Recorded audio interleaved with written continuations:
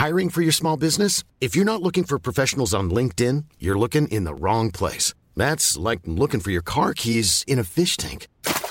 LinkedIn helps you hire professionals you can't find anywhere else, even those who aren't actively searching for a new job but might be open to the perfect role. In a given month, over 70% of LinkedIn users don't even visit other leading job sites. So start looking in the right place. With LinkedIn, you can hire professionals like a professional. Post your free job on linkedin.com/people today. Burrow is a furniture company known for timeless design and thoughtful construction, and free shipping, and that extends to their outdoor collection. Their outdoor furniture is built to withstand the elements, featuring rust-proof stainless steel hardware, weather-ready teak, and quick-dry foam cushions. For Memorial Day, get 15% off your Burrow purchase at burrow.com/ACAST and up to 25% off outdoor. That's up to 25% off outdoor furniture at burrow.com/ACAST. Ready to pop the question? The jewelers at BlueNile.com have got sparkle down to a science with beautiful lab-grown diamonds worthy of your most brilliant moments. Their lab-grown diamonds are independently graded and guaranteed identical to natural diamonds, and they're ready to ship to your door. Go to BlueNile.com and use promo code LISTEN to get $50 off your purchase of $500 or more. That's code LISTEN at BlueNile.com for $50 off. BlueNile.com, code LISTEN. It was the best of times, it was the worst of times. She was the people's princess. To fight on the beaches. Oh wait, man, these are the things that made To England. fight on the landing ground. These are the things that made I England. have a body, but of a weak and feeble woman. These are the things that made England. And a king of England, too. These are the things that made England. Cry God for Harry! And these are the things that made England. And St. George! These are the things that made England. Hello and welcome, I'm Royfield Brown and I'm joined by... David Crowther. And we are doing the third of our podcast series on British political parties / English. And David, these are the things that have made England. But in many ways, I think now we've got to the 20th century, things feel very recognisable now. They do a bit, don't they? And also, of course, these are the things that make Britain recognisably here, but there you go. But they do. Things are getting modern. We're going to talk about things that we take for granted now, like health insurance and all that sort of thing. Yeah, and we have one really significant party which we haven't spoken about. Any idea what that party might be? I'll give you a clue. It's not the Monster Raven Looney Party. Okay. Well, a significant party during this period, actually, is the Scottish Prohibition Party, which had one member for about 10 to 15 years. I think you're being deliberately smart and obtuse. I think I came across this where I was trying to go. Edwin Scrimger, his name was. Everybody loved him, and he came from Dundee. And he was the only British political party ever to have been formed around prohibition. Oh, there was also the Labour Party. There is the Labour Party. So I know we ended in 1906, but I want to go back a few more years. And the Labour Party is going to come out of the trade union movement and also things like the Fabian Society. Back end of the 19th century, what we see is the rise of the working class in terms of importance. They are the backbone to industrial might of Britain and the empire. And they're getting enfranchised. So in 1867, we have an extension of suffrage. And then in 1885, all of a sudden, there is now working class people in the cities who have money in their pocket and also have a political say. Now, originally, or let's say initially, they kind of form an alliance with the Liberal Party. So we have these Lib-Lab candidates. And one of the first to stand was a gentleman called George Odger in the Southwark by-election in 1870. But these are independent Labour people who are standing for various elections. And it's not until we get to 1895, that general election, that the Independent Labour Party put up some 28 candidates. And they win, but they only win 45,000 votes. The leader of this group is Keir Hardie. But he really thinks that the way to gain success for these independent ragtag bobtail mixture of Marxists, socialists, Democrats, and some intellectuals is for them to have proper party affiliation. So in 1900, we have the Labour Representation Committee. They're formed, and really the galvanising force behind them is going to be the Trades Union Congress. Again, what we've got to remember is that we don't have one real solidified political party, but we do have the trades unions and their Congress, which is the overwhelming umbrella for lots of unions. So they have a special conference and they put together all these left-wing organisations to form them into a single body that will help sponsor parliamentary candidates. So in February in 1900, we have the Labour Representation Committee. They're formed. Fundamentally, this is now the Labour Party. Any questions, sir? Not at all. We have the Secretary of the Labour Representative Committee was also a very famous Labour figure, was he not? Namely one Ramsay MacDonald, who will be an infamous figure as we get a little bit further through our story. Something to look forward to. Yes, really interesting, the longevity of a lot of these political characters. So Ramsay MacDonald is actually going to go on to form the first Labour government in 1924. But also, we do have Lloyd George, who we have mentioned previously in the podcast, who's going to last all the way in political life, all the way up to World War II. These were, dare I say, career politicians at a time when everything seemed to be up for grabs. So in the 1906 general election, which is a big one, David, believe you me, this is going to be a big election in terms of what this government is going to do. The LRC won some 29 seats, but they're helped by a pact between Ramsay MacDonald and the Liberal chief whip, which was aimed at avoiding splitting the opposition vote between Labour and Liberal candidates, because we need to get rid of the Conservatives. Conservative PM is Arthur Balfour, rather ineffectual figure, actually. My teacher at school said he was ineffectual because he wasn't married. And then in 1911, we're going to get Bonar Law.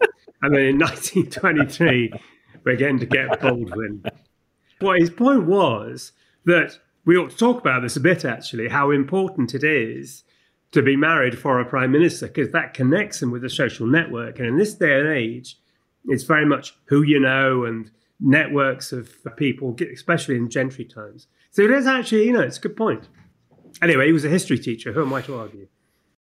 So the 1906 general election. Now, I knew this general election was important. I didn't quite realise how important. This is the power of doing some research, David, and not just talking off the top of my head. I mean, it can't feel right. You mean you actually know what you're talking about? I'm not just sure I believe that in this episode. Now, dear listener, if you learn anything from this podcast, the schisms in British politics always seem to involve the Liberal Party. So we talked about the Liberals who are kind of pro and anti kind of tariffs and pro the empire at the back end of the last episode. But what we have here in 1906 is a real sense that there is this growing working class electorate and demographic that needs some level of economic as well as political representation. And you're going to have a split between the social liberalism of people like Asquith and Lloyd George and the classic liberalism. And this is people who were still in thrall to people like Gladstone. So the classic liberals are like, well, you just give everybody economic freedom and they'll be able to pull themselves up by their bootstraps. But then the social liberals say, well, we need to alleviate poverty and that will give people opportunity. And one of the things which really feeds into this ideological split is a lot of kind of social studies have done by people like William Booth, who walk the streets of London, looking at the state of the poor. The traditional argument was people were just unemployed because they were feckless. They were on the booze, they were drinking too much, and they were just lazy.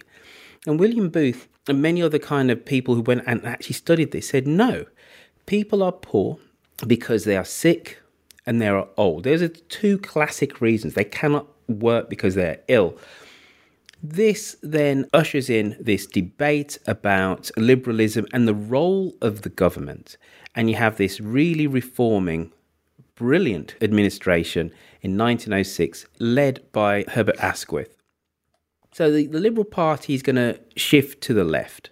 Sorry, could I at that point interject? Because yes, we're going to talk about another very famous figure of British history, David Lloyd George, our only Welsh PM, I think. Mm-hmm. So he says at about this time, a classic statement of the new liberalism you've been talking about. He says, 4 spectres haunt the poor: old age, accident, sickness and unemployment. We are going to exorcise them. We are going to drive hunger from the hearth. We mean to banish the workhouse from the horizon of every workman in the land. So that sort of gives a bit of a backdrop to what this administration is going to do, as you were saying. And you've taken wind out of my sails.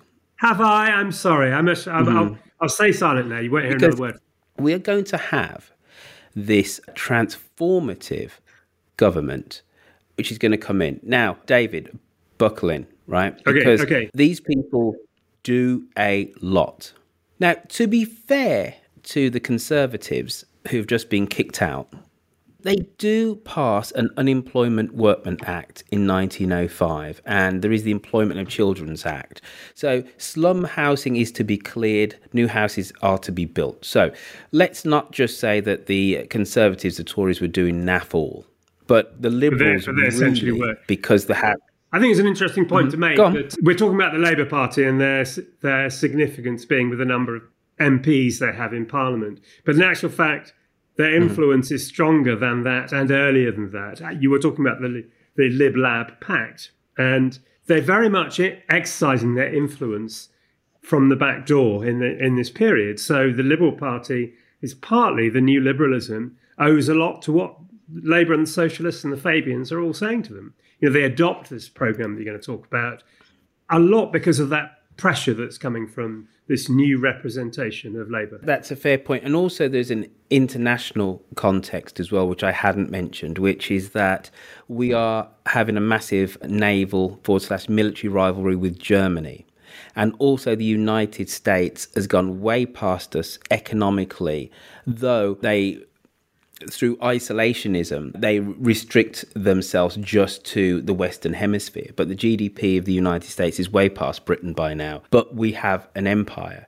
And the one thing that we notice in Germany is the amount of social legislation and reforms. And it's one Bismarck who first brings in unemployment benefit, the dole. I think it's like in the 1860s. It's like a long time ago. And the one thing about Bismarck is he's not a socialist at all. But what he is a pragmatist. And Britain looks at German society and all of the social provisions there and says, we need to be able to keep up with the Germans here. So the Liberals, and this is going to be their high point, win the general election with the help of the independent LRC, the Labour Representation Committee.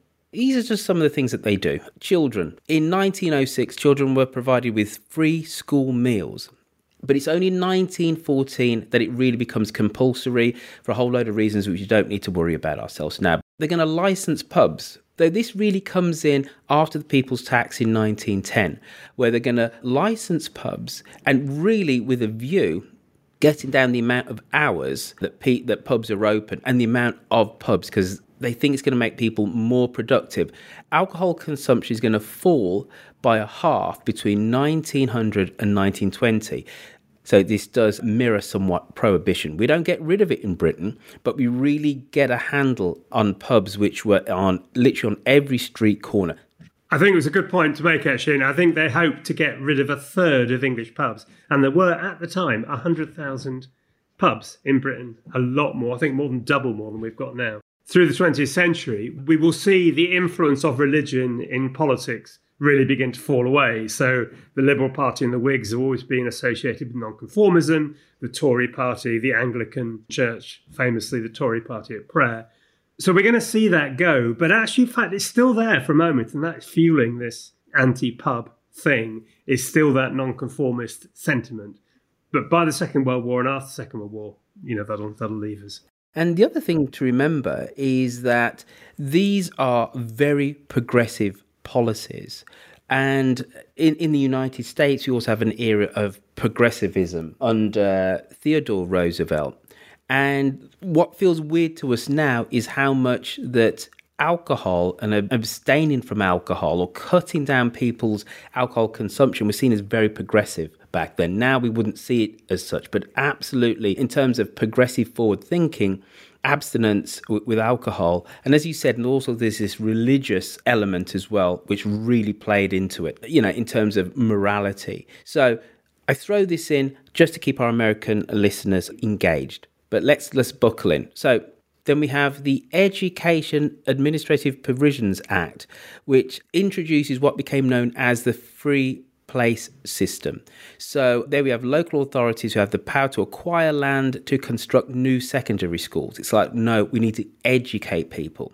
Then the Probation Act of 1907. This establishes the probation service with the supervision within the community for young offenders as an alternative to prison. Medical inspections begin in 1907, but many poor families could not afford the doctor's fees, but it was not until 1912 that medical treatment was provided. Old age pensions are introduced for those over 70 and they're paid. Can you remember how much your father got? How much my father got? Well, your father was around for the 1908 introduction of pensions, wasn't he? My father? You rude man. My father was born in 1925. Sonny Jim. Either your massive fault or your manners. They got a princely sum of 5 shillings a week. And this is going to be a real point of principle for Liberal candidates to really crow in the 1910 election. So 75% of Liberal candidates are going to talk about the fact that they've introduced pensions when they're running for elections. This is a big deal. This is one of the key ways of alleviating elderly poverty. The Germans have had this for practically a generation. We've now finally caught up. Old people are not going to have to rely on their children a way of sustaining through their old age. They get a pension, 5 shillings a week. Then for the workers, we have labour exchanges in order to help people find work.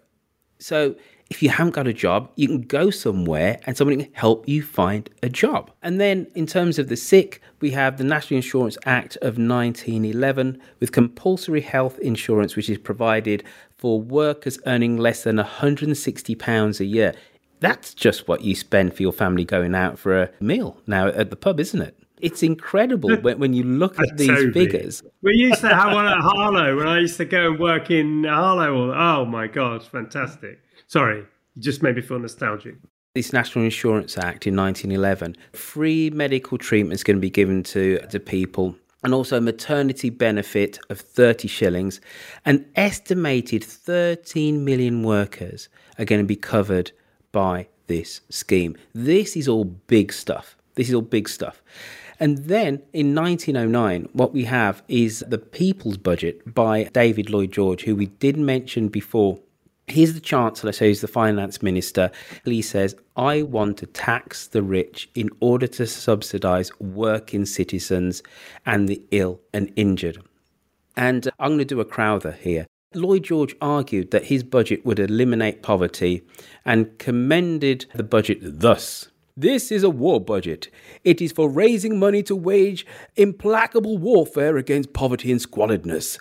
I cannot help hoping and believing that before this generation has passed away, we shall have advanced a great step towards that good time when poverty and wretchedness and human degradation, which always follows in its camp, will be as remote to the people of this country as the wolves once were that infested its forests.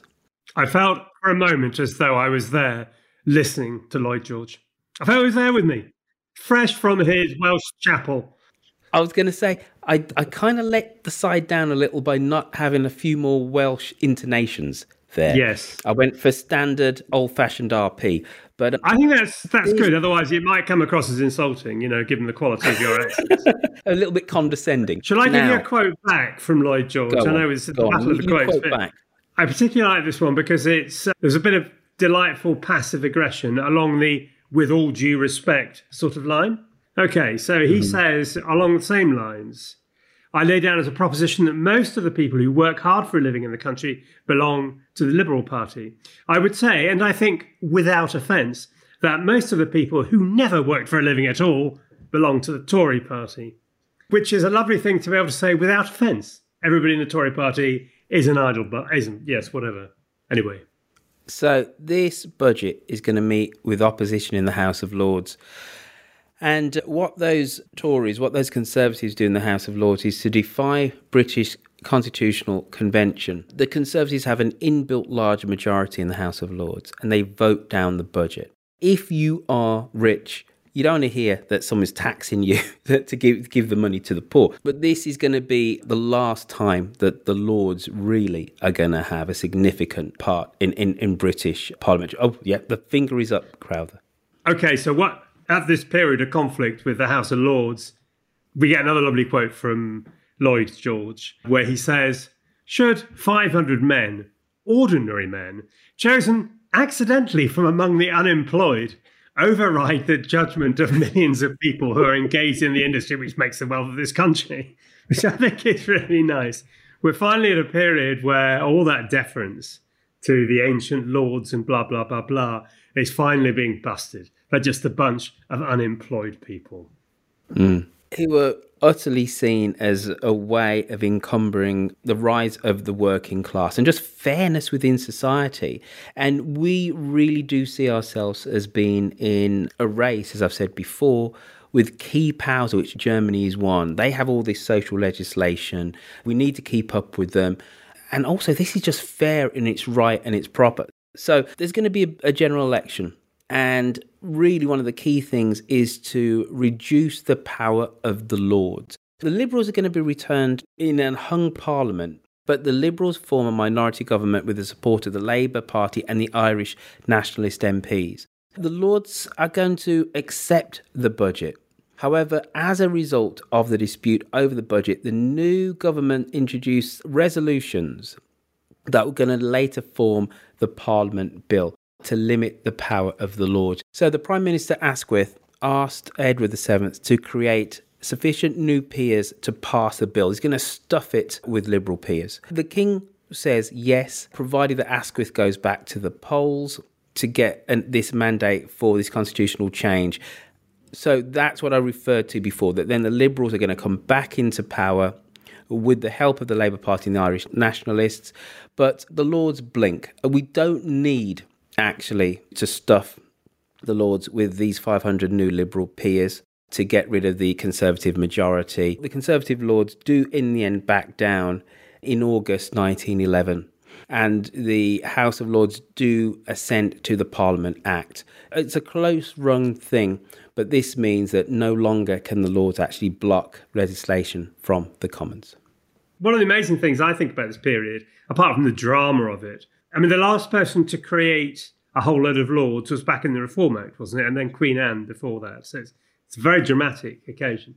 But also, the interesting thing was you get this election, which is really the second election, 1910 actually, which is really people versus the peers, get these people to move. And in actual fact, it only produces a hung parliament and a minority government, which is propped up by the Irish peers, the Irish members of parliament, and Labour members of parliament, which I find rather remarkable. You would have thought there would be a much greater body of steam behind the Liberals. But in actual fact, they only really just scrape through.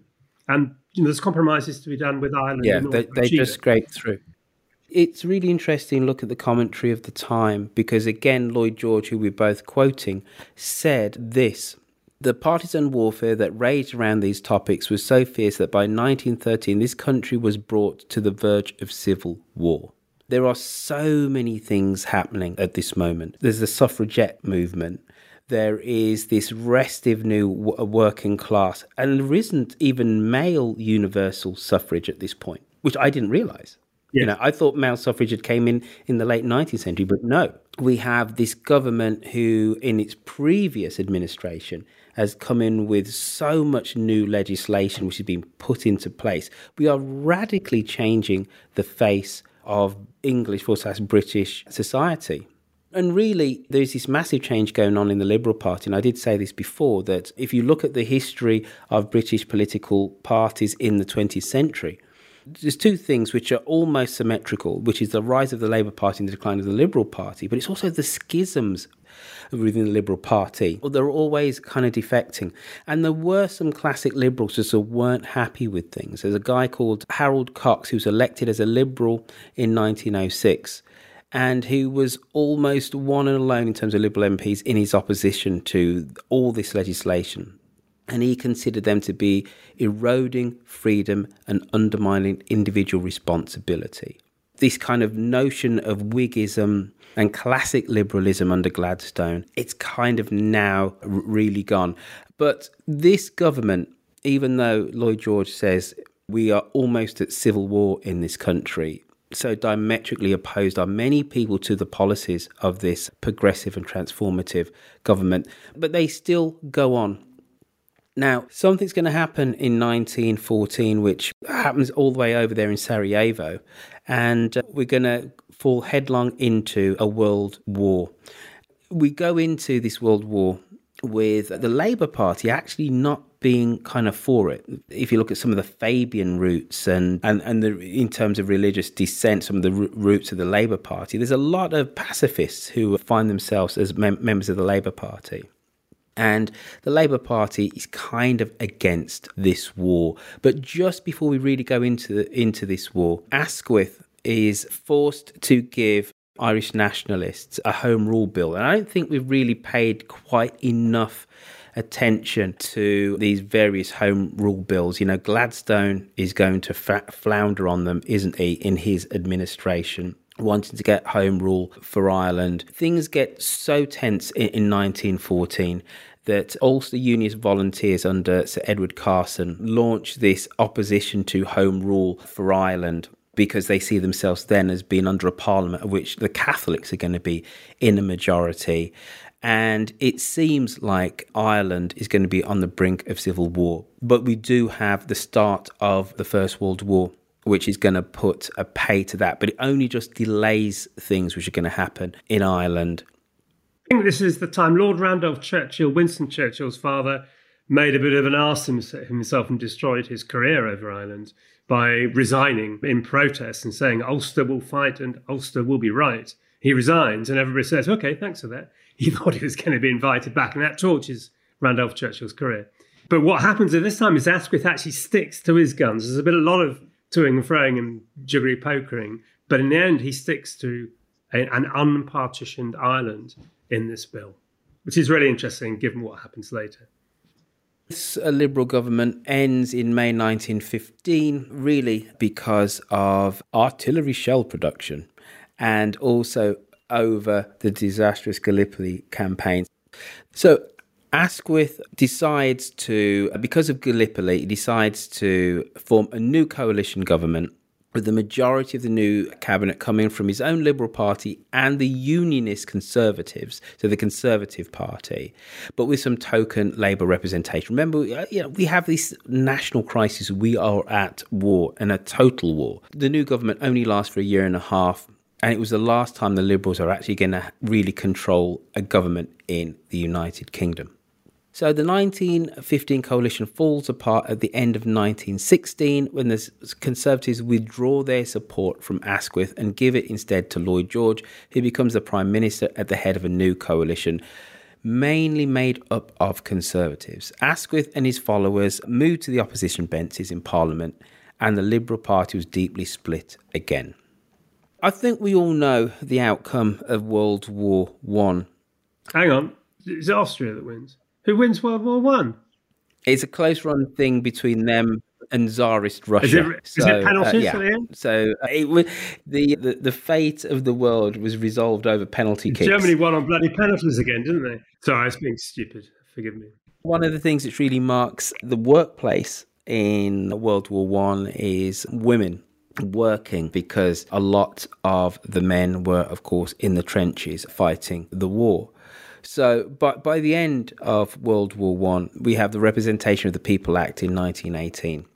And there's no question anymore that women can be denied the vote. Though, interestingly, the description of this act is wonderful. So, the Representation of the People Act 1918, almost all adult men, excepting only peers, criminals, and who else was left out from the voting franchise? Podcasters?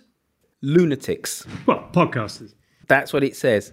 If you're a peer, you can't vote. If you're a criminal, you can't vote. And lunatics. And then most women over the age of 30 are now given the right to vote. This almost triples the British electorate at a stroke, from 7.7 million to 21.4 million in 1918.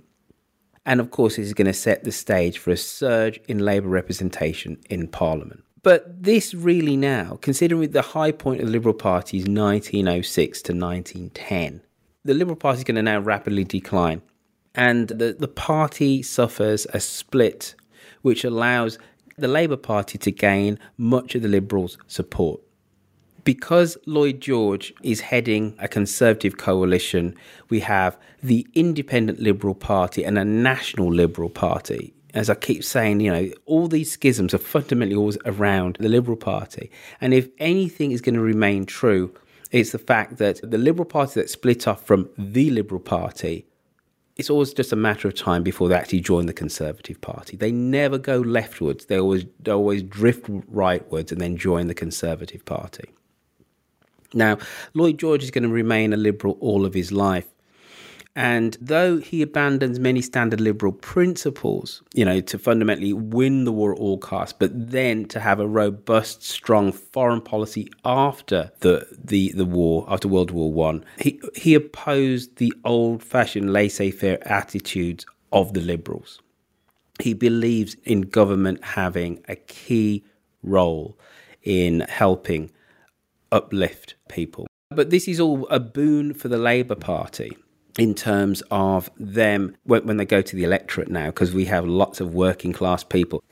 I wanted to just add that in the 1919 election, or the 1918 election, we get our first female MP, who is a famous anti-Semite. Astor. Nancy Astor, that's right. Who has some lovely exchanges with Winston Churchill. There's a very famous one about her saying, if I was your wife, I'd put arsenic in your tea. And Churchill replied, if I was your husband, I'd drink it. Which is cutting. And another thing... That is brilliant, isn't it? And there's another one in return where Nancy Astor is asked by Churchill what disguise he should wear to a masquerade ball, and she replies by saying, "Why don't you come sober, Prime Minister?" Which I also thought was quite a nice put down. Anyway, I've interrupted your high thoughts with trivia. So sorry. The first first so the female minister, incidentally, doesn't happen until 1929, which is Margaret Bonfield in the Ministry of Labour, and she's a Labour candidate. I'm Sandra, and I'm just the professional your small business was looking for. But you didn't hire me because you didn't use LinkedIn Jobs. LinkedIn has professionals you can't find anywhere else, including those who aren't actively looking for a new job, but might be open to the perfect role, like me. In a given month, over 70% of LinkedIn users don't visit other leading job sites. So if you're not looking on LinkedIn, you'll miss out on great candidates like Sandra. Start hiring professionals like a professional. Post your free job on linkedin.com/people today. The 1918 general election, Lloyd George is hailed as the man who won the war. It's called the Khaki election. And Lloyd George and the Conservative leader, Bonar Law, they support candidates who are official, in inverted commas. This is called a coupon. And it was issued against many sitting Liberal MPs, and the Liberals had just come out of that election with a devastating loss. Those remaining Liberal MPs who were opposed to the coalition government went into opposition under the leadership of Sir Donald Maclean. We just see the Liberals now, they have just significantly declined as a political party, and all the way through the 1920s are going to be further schisms. Another interesting fact, or important fact about the 1980 election, is the complete victory of Sinn Féin in Ireland. The Home Rule Party, led by John Redmond, which had been essentially about, yes, we want semi-independence, but semi-independence disappears for a completely nationalist government, and that, or set of MPs, driven by the Easter Rising in 1916, of course. And so now we have a situation where there's a guerrilla war, and then, the treaty which sees Ireland have, I think, Dominion status, and then obviously will eventually finally leave.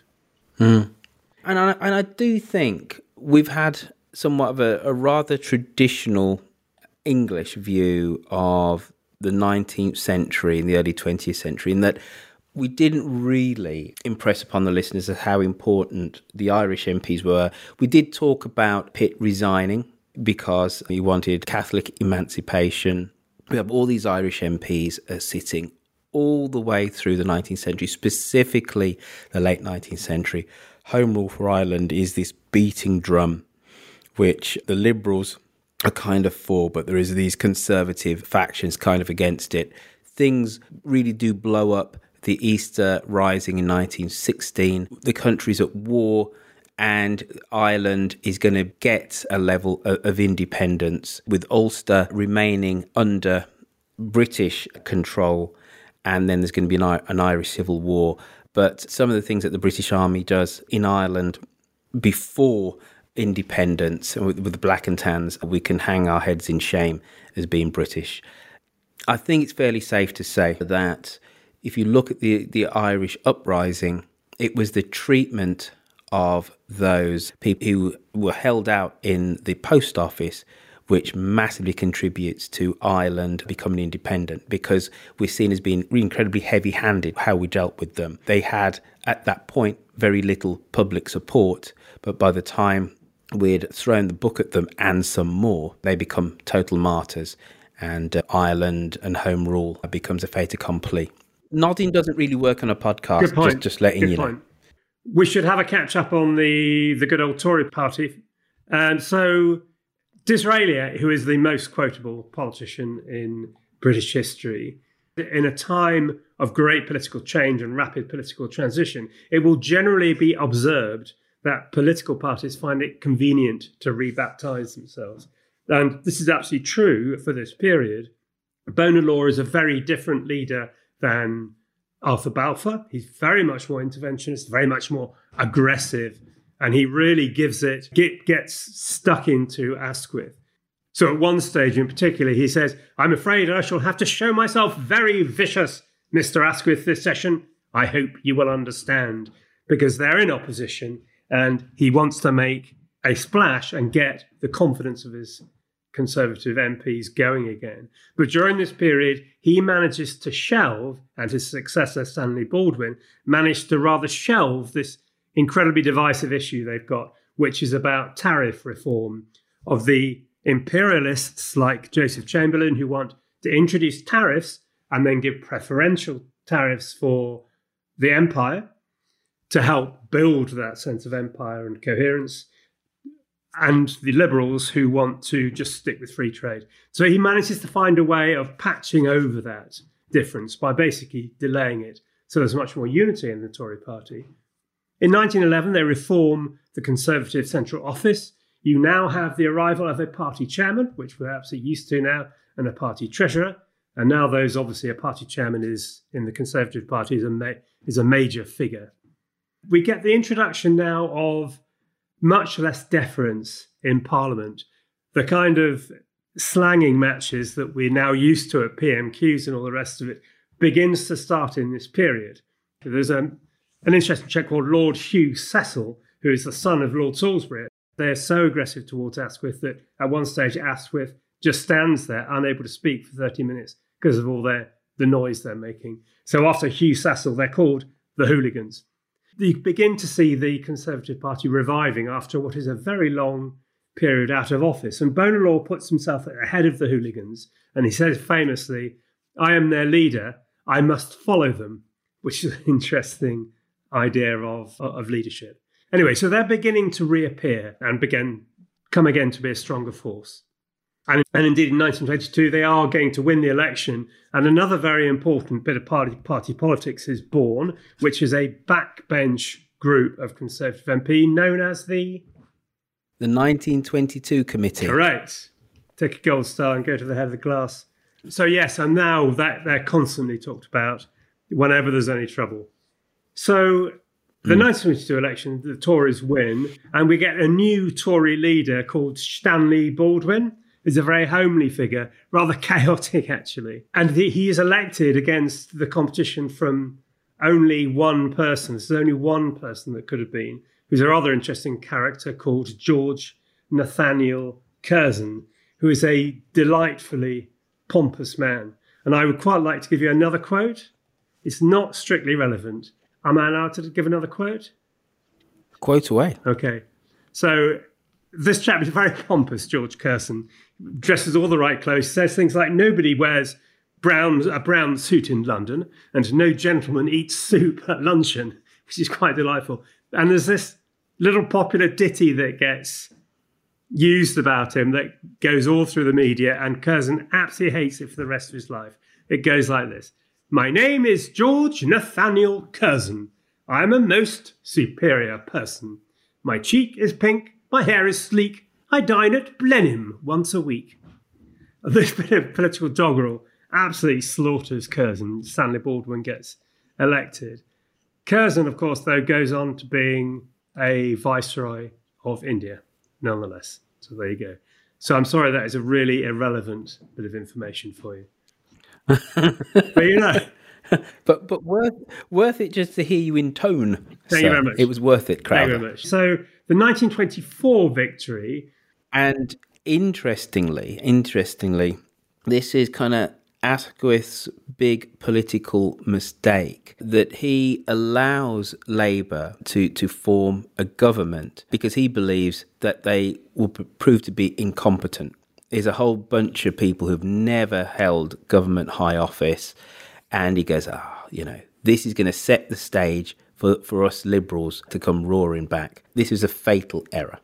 Quite right too, and it's basically the end of the Liberals now. Significant things that happen under Stanley Baldwin's reign. I mean, not very much happens in a funny sort of way, but in terms of government policy or party politics, Stanley Baldwin is very much a lover of English and Englishness.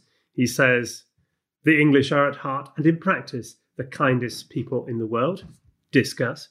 And his sort of homely approach makes him very popular. But it's him who in 1926 has to deal with one of the most significant events in industrial relations of the century, which you probably are more competent to talk about than me. No, sir. You're not? No, sir. You are the 1926 general strike. Surely that is your meat and drink.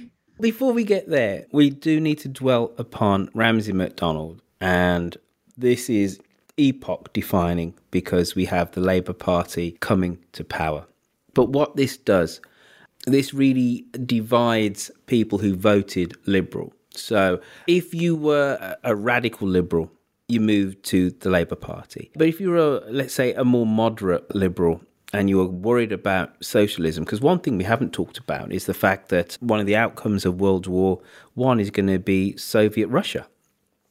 And in the immediate wake of the defeat of Tsarism and then the defeat of Germany is the rise of communist parties all over Eastern Europe. So Hungary goes communist for a very, very brief period.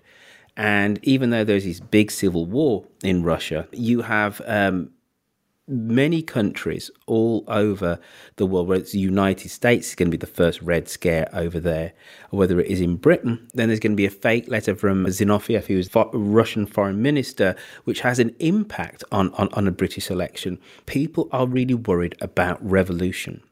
So if you are a nice, moderate Liberal, the last thing you're going to do is then move leftwards. You actually move rightwards to the Conservative Party. So this really does squeeze the Liberals. But just as a footnote, several Labour ministers in later generations, we're going to have Michael Foot, who leads the Labour Party in the 1980s, and then Tony Benn, who's a lion of the Labour Party from the 1960s to the early 1990s, are all sons of Liberal MPs. So it just shows you this shift. So we have the first Labour government, and what they do is this is the 1923 general election, as you said, is fought on the Conservatives' protectionist laws. Though Labour then come into power in January 1924, even though they only have 191 MPs. So it does have the support of some remaining Liberals. Now, the government only lasts for 10 months long, but Labour is proven that it can actually hold office. People needn't worry about imminent revolution. But what does mark the 1920s is a real crisis in terms of inflation, unemployment, and this is before we get to the end of the 1920s, and we're going to have the Great Depression. This is going to lead in 1926 to the general strike, where the Trades Union Congress coordinates a set of strikes for about 9 days, where literally the whole country comes to a full stop. Literally every industry is out and picketing and striking. David Crowther, how does the Conservative government react to that? Well, the Tory government is very determined to break the strike indeed, and they react with a lot of propaganda, and indeed they win. You know, the strike does end and the government sits it out. Another interesting aspect, though, of that is the involvement of press barons. So we're used now to arguing about, you know, how much influence the likes of Rupert Murdoch have over our press and so on and so forth. There is no doubt in this period that Lord Rothermere and Beaverbrook are absolutely involved in politics in a very intimate way and want to get rid of Stanley Baldwin and try very hard to do so. And they are very much using the press against the general strike as well. So it's a very deep involvement of these very powerful press barons. I don't know how to judge the framework of it, but I would say far more powerful even than they are now. So they sit it out and they're determined to break it. And in the end, we do. But you probably know more about the longer-term impacts of the strike than me, since I don't really do the 20th century. 20th what? Well, this is going to be a real rallying call for the left. And it goes into left of centre kind of mythology in 1926. And the left kind of sees that it has to be much more coordinated in terms of its kind of like political and kind of union action going forward. It's seen as pivotal. And just 3 years after that, there's going to be a general election where the Labour Party, for the first time in its history, is going to become the largest party in the House of Commons. It only gets 287 seats, which is just over 37% of the popular vote.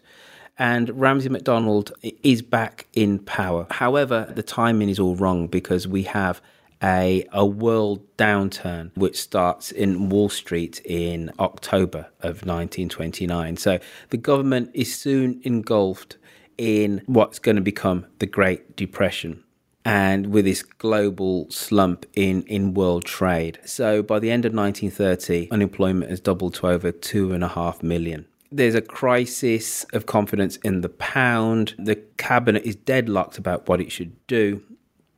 And several influential members are unwilling to support cuts in the budget. And they don't want to cut the rate of unemployment benefit. Fundamentally, we are bust. We have to do something, but we don't know what to do. But that Labour government, the second one, is going to become paralysed with the Chancellor refusing to consider deficit spending or to raise tariffs as some level of alternative. So the government is split, and this split is unworkable.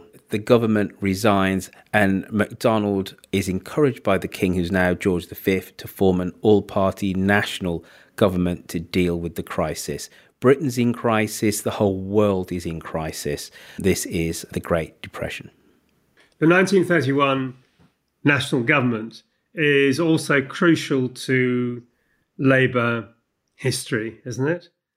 One of those absolutely iconic, if that's the right word, moments, and the treachery, as is seen by some, of Ramsay MacDonald forming the national government? Yes, they're seen as being traitors to the Labour cause. It's when you look back at the history of the Labour Party, the fact that Ramsay MacDonald forms the first Labour administration, people kind of say it underneath their breath. They'll talk about Keir Hardie all day long, yes, the first leader, but Ramsay MacDonald, because he's seen as siding with the Tories, Yes, it's an absolutely fundamentally, he's sort of out, isn't he?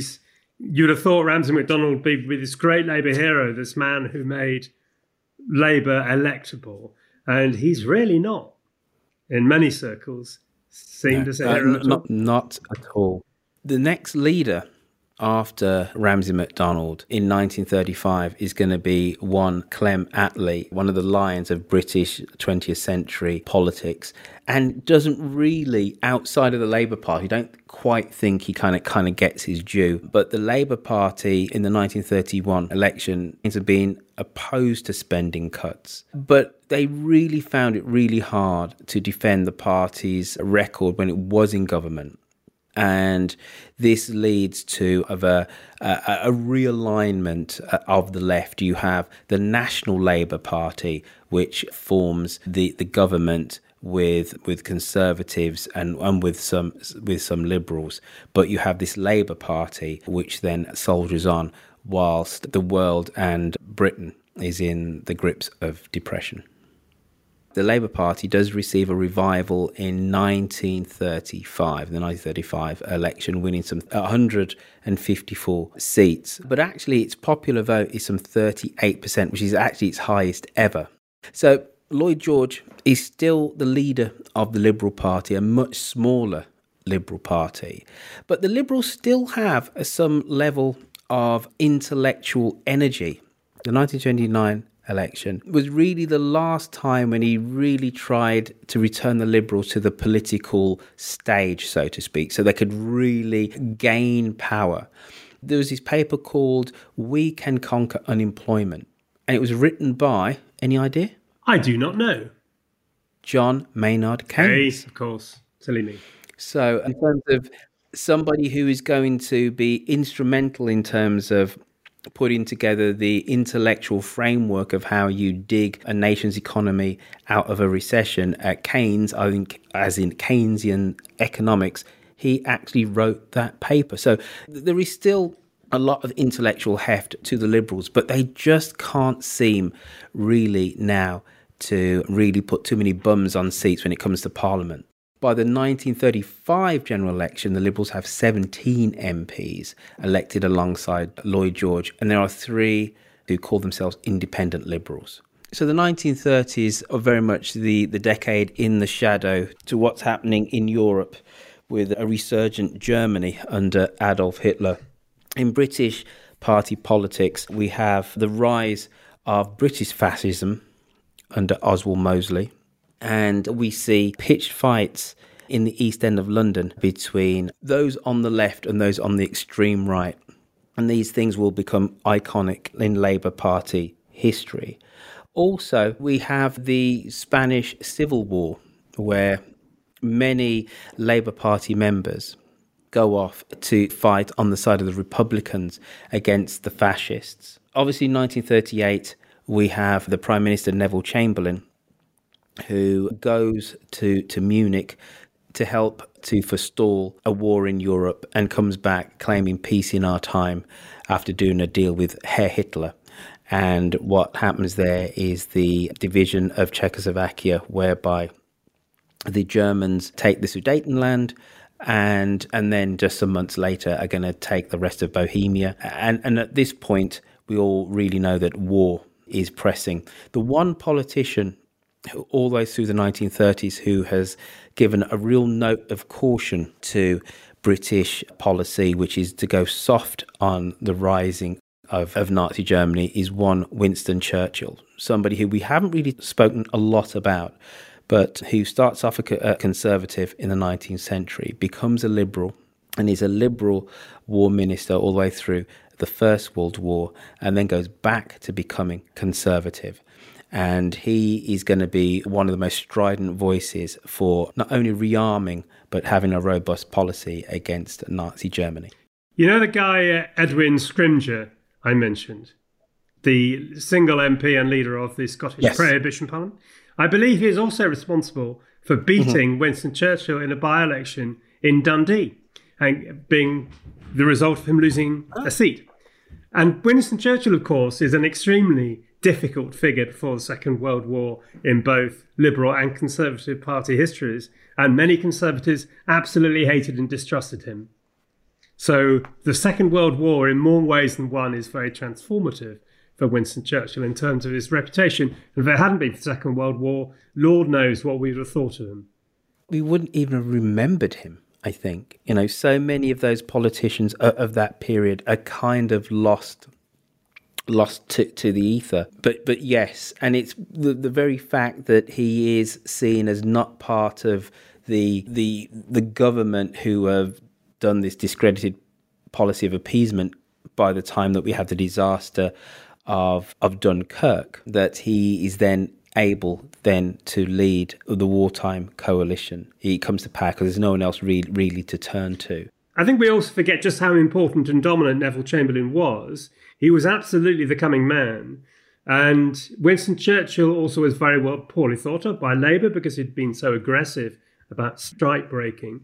And of course, he was the man who returned us to a gold standard, somewhat disastrously. So his reputation was pretty rubbish. And as you say, the only thing that really leads him to power is his view on foreign policy. And also because another candidate wasn't obvious once Neville Chamberlain had been discredited by Peace in Our Time. Mm. Although Neville Chamberlain, of course, was being told by military chiefs that we could not win the war easily before, certainly not before 1938. And even then, it was a pretty dour outlook. The other thing which discredits Churchill in many people's eyes is that he's seen as the person behind Gallipoli. That was his plan, indeed, yeah. and so many men needlessly lost their lives on this futile attempt to leave those beaches there. So you're completely right. You know, if you were looking at the British political firmament in 1939, you wouldn't have said, "Ha, the next coming man's going to be Winston Churchill." You'd have said completely the opposite. So we find ourselves at war just a generation after the First World War against the same enemy. There is the fall of France, and one Winston Churchill is going to become Prime Minister and then galvanise a nation that sees itself as the last bastion of democracy and freedom away from the Nazi jack-heeled boot in Europe. We enter into a period of coalition government in the Second World War. And out of that, surprisingly, though everybody says Churchill's speeches and spirit have helped take this country through from what seems like certain defeat in 1940 to victory with its coalition partners of the Soviet Union and the United States, there is an election in 1945. People presume that the person who won the war, Churchill, was going to be returned. He's not. And we have a whole new political landscape in Britain whereby Clement Attlee, the leader of the Labour Party, has a landslide victory, winning just under 50% of the vote, and has a mandate for radical social change. We've fought communally together, us English, us Brits, and we see that now is an opportunity to really recreate our whole society, and we give a mandate to the Labour Party to bring in a whole new swathe of welfare legislation, to nationalising industries, and the crowning glory of that government is going to be the National Health Service. All right, well, I've got a monster of a job, but it's all my own fault. Now, David, I don't know how I'm going to edit this thing down, because I always thought that you were the one for the blather, for the chat, but actually it's me. Now we know, don't we? Now we know. So, David, what we haven't done in the last 2 episodes is have a Facebook roundup. But I believe we have one from R. Luke. We do.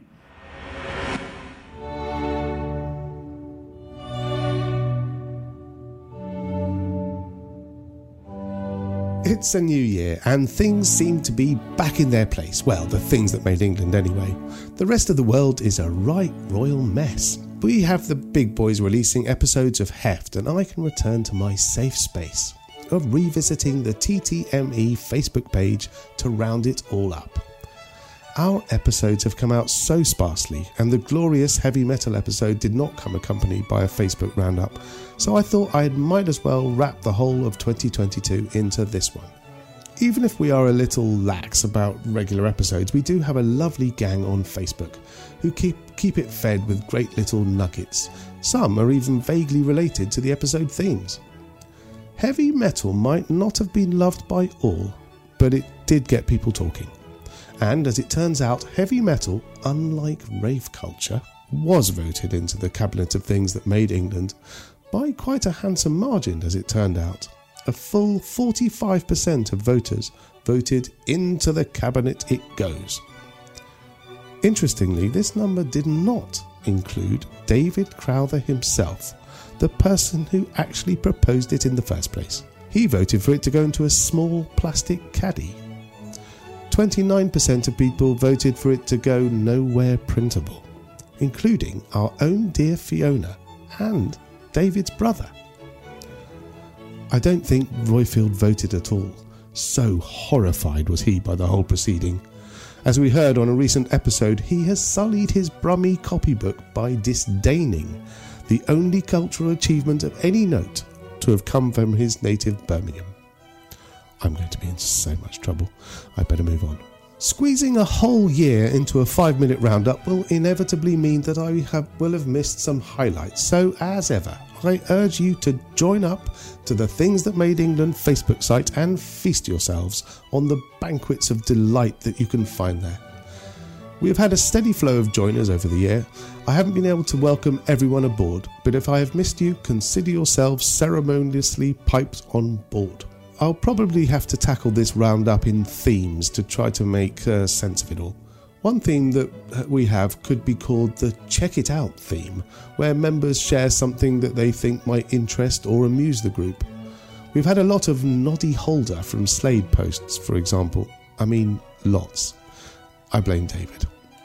But on a more highbrow note, Richard recommended a book, The Gamekeeper and Other Stories by Barry Hind, that he thought would be of interest to anyone following the Footpaths and Commons episodes. We started the year with a post from one of our most prolific Facebook members, scurrilously trying to fabricate a tall tale of partying under lockdown by the good people of the Things That Made England. As with all of these stories of illicit partying that so exercised the press of the day, this also came to nothing and no one's reputation was any the worse. Rob posted a fascinating video about the British emigrating to Australia in the 1960s and being bashed as whinging Poms. Melissa posted about her favourite British shop in the American Midwest, and it turns out that Jennifer had visited the self-same shop only the year before. In April, we had The Songs That Made England, a most excellent endeavour available on Spotify. Everyone was allowed to nominate 10 songs and 10 songs only, and they all went into the playlist. Against all odds, it works. It currently stands at a proud 111 songs. There must have been some sort of jiggery-pokery to get an extra song in somewhere. It's well worth a listen, and we have a classical one available too. Again, for the more cultured, David M. shared an article that allows you to hear Chaucer's Canterbury Tales in the original 14th century English.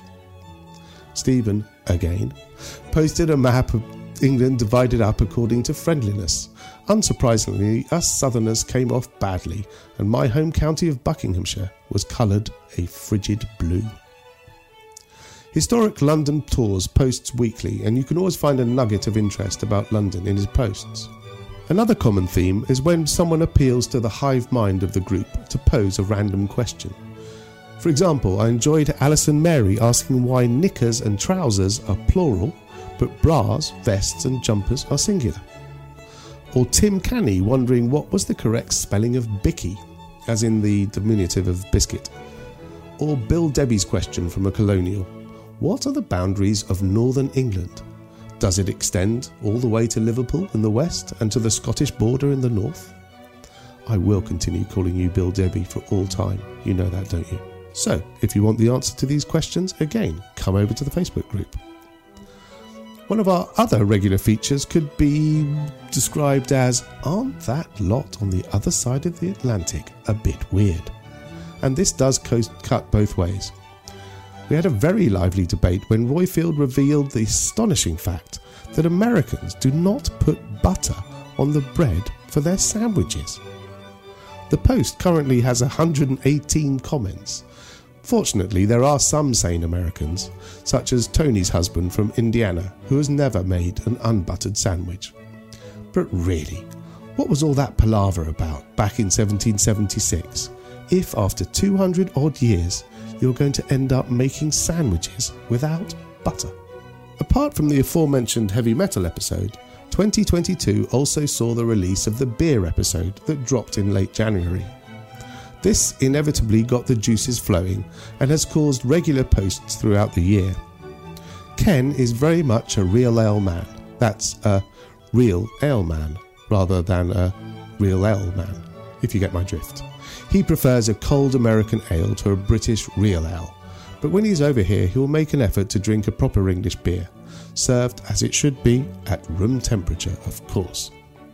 If you follow him on Facebook, you get to see him supping beers in various locations, so he was delighted with this episode.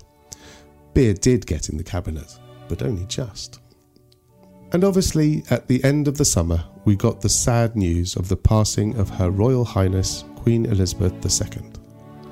I'm not sure whether we will ever do an episode on her, and it might be a little superfluous, given the extensive media coverage of her life that we got at the time. But I'm pretty sure that we can agree that she is a thing that made England what she is today, as the tagline of the show goes. She was a steadying presence throughout the turbulent post-war years, and the only monarch many of us have ever known to date. Zach and Stephanie posted some moving tributes to the Queen. We also revisited the TTME queuing episode when the queue became a big news story, and we heard terrible tales of celebrities jumping the queue, and David Beckham was briefly the toast of the town as he stood in line with the rest of hoi polloi. He then went on to spoil it by being a very well remunerated ambassador for the morally dubious Qatar World Cup. Speaking of football, 2022 saw an English team actually win an international tournament for the first time in my lifetime, when the women's team, inevitably dubbed the Lionesses, won the European Cup and beating Germany in the final, no less. And being the cultured types that we are, we even had a post of the overplayed Three Lions ditty sung in Latin, because that's how we roll. And only very tangentially related to football, Marilyn wants an episode on the Wagatha Christie trial. If you don't know what this is, I hesitate to urge you to find out unless you have a penchant for tales from the gutter press, but it is all quite funny. Lastly, I am sure you will all join me in wishing all the best to our Fiona. She has had a very difficult 2022. The good news is that she is recovering from her accident and on the mend. Bless you, Fiona. We all look forward to hearing your dulcet tones sooner rather than later. I hope that you're enjoying the politics episodes from David and Royfield. I am finding them fascinating and a real education. What an erudite pair they are. And amazingly, they seem to be spinning the series out over even more episodes than Buns. Who would have thought that there would be more to say about the history of English politics than about how to combine flour, water, yeast and sugar? On the off chance that our dear leaders have not followed procedure and missed mentioning Patreon, let me remind you that we do have a Patreon page, www.patreon.com/TTME. It's all a bit random, but you can join at various levels, including as an executive producer, which means that you get a special thanks thusly. Thanks to Marilyn Little, Eric Trometer, Michelle Gersich, Kurt Christian, Rowena Card, Steve Doc Pinko Cloutier, Rochelle Booth, Glassy Witch, and Stephen Bowden. I wish you all the very best 2023. Go well and cheers. Thank you, Luke. Thank you, everybody who contributed on Facebook. So, Crowther, we're up to 1945. We're on the home stretch. How are you feeling? I'm feeling good. I'm looking forward to your next episode because I know sod all about the 20th century and care even less. The only interesting history, Royfield, is about dead people, not living people. Well, dare I say, everyone who was in power in the Clement Attlee administration, they're all long dead, right? And even the Churchill administration, which is going to come afterwards. You know, I think we can fairly safely say every politician of any note is dead up until about 1975 now. So we've still got the great Michael Foot to come. Anyway, let's stop now. Keep your interest. Goodbye, everybody. Cheers, everybody. See you next time. Selling a little or a lot? Shopify helps you do your thing however you cha-ching. Shopify is the global commerce platform that helps you sell at every stage of your business. From the launch your online shop stage to the first real-life store stage, all the way to the did we just hit a million orders stage. Shopify is there to help you grow. Shopify helps you turn browsers into buyers with the internet's best converting checkout. 36% better on average compared to other leading commerce platforms. Because businesses that grow, grow with Shopify. Get a $1 per month trial period at shopify.com/work. Shopify.com/work. Imagine the softest sheets you've ever felt. Now imagine them getting even softer over time. That's what you'll feel with Boll & Branch's organic cotton sheets. In a recent customer survey, 96% replied that Boll & Branch sheets get softer with every wash. Start getting your best night's sleep in these sheets that get softer and softer for years to come. Try their sheets with a 30-night guarantee. Plus, get 15% off your first order at bollandbranch.com. Code BUTTERY. Exclusions apply. See site for details. Hey, it's Paige DeSorbo from Giggly Squad. High quality fashion without the price tag. Say hello to Quince. I'm snagging high-end essentials like cozy cashmere sweaters, sleek leather jackets, fine jewelry, and so much more. With Quince being 50 to 80% less than similar brands. And they partner with factories that prioritize safe, ethical, and responsible manufacturing. I love that. Luxury quality within reach. Go to quince.com/style to get free shipping and 365-day returns on your next order. Quince.com/style. When you need mealtime inspiration, it's worth shopping Kroger, where you'll find over 30,000 mouth-watering choices that excite your inner foodie. And no matter what tasty choice you make, you'll enjoy our everyday low prices, plus extra ways to save, like digital coupons worth over $600 each week. You can also save up to $1 off per gallon at the pump with fuel points. More savings and more inspiring flavors make shopping Kroger worth it every time. Kroger, fresh for everyone. Fuel restrictions apply.